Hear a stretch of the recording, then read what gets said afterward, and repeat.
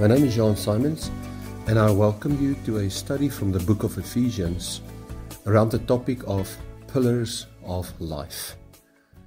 When we start with Ephesians 1 verse 1, Paul gives us his worldview, and this has also become my worldview. He says, Paul, an apostle of Christ Jesus. Now, listen how many times he refers to his God. He says, Paul, an apostle of Christ Jesus, by the will of God, to God's holy people in Ephesus.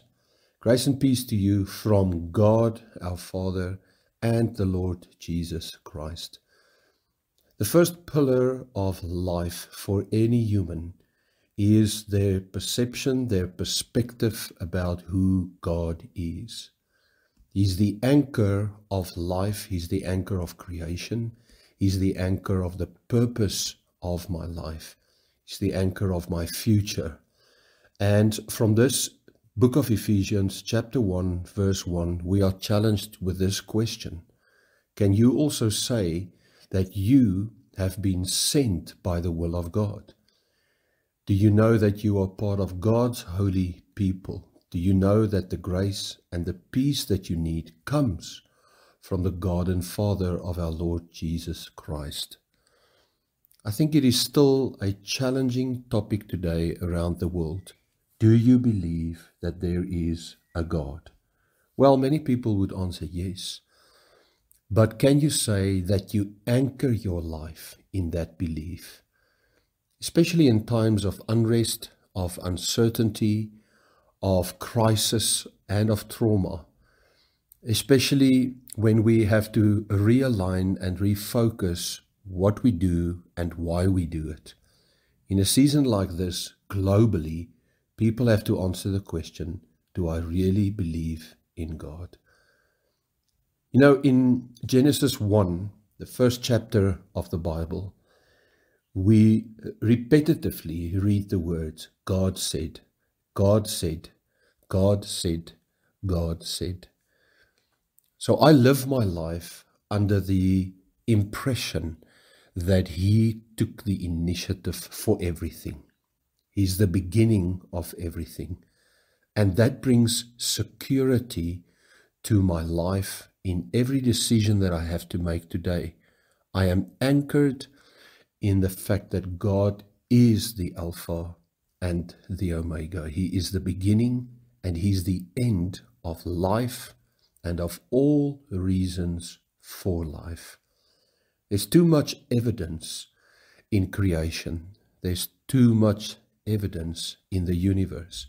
There's too much evidence in my biology to just believe that all of this is a coincidence. And that's why I believe that the elements of challenge that we may be going through now in the year 2021, the coincidence of this crisis is also under the influence of my Creator. And my life is secure in His hands. And with Paul, I can say today, my life is not a coincidence. I have been sent by the will of God to live on this planet in a time like this and to understand that I am part of God's holy people.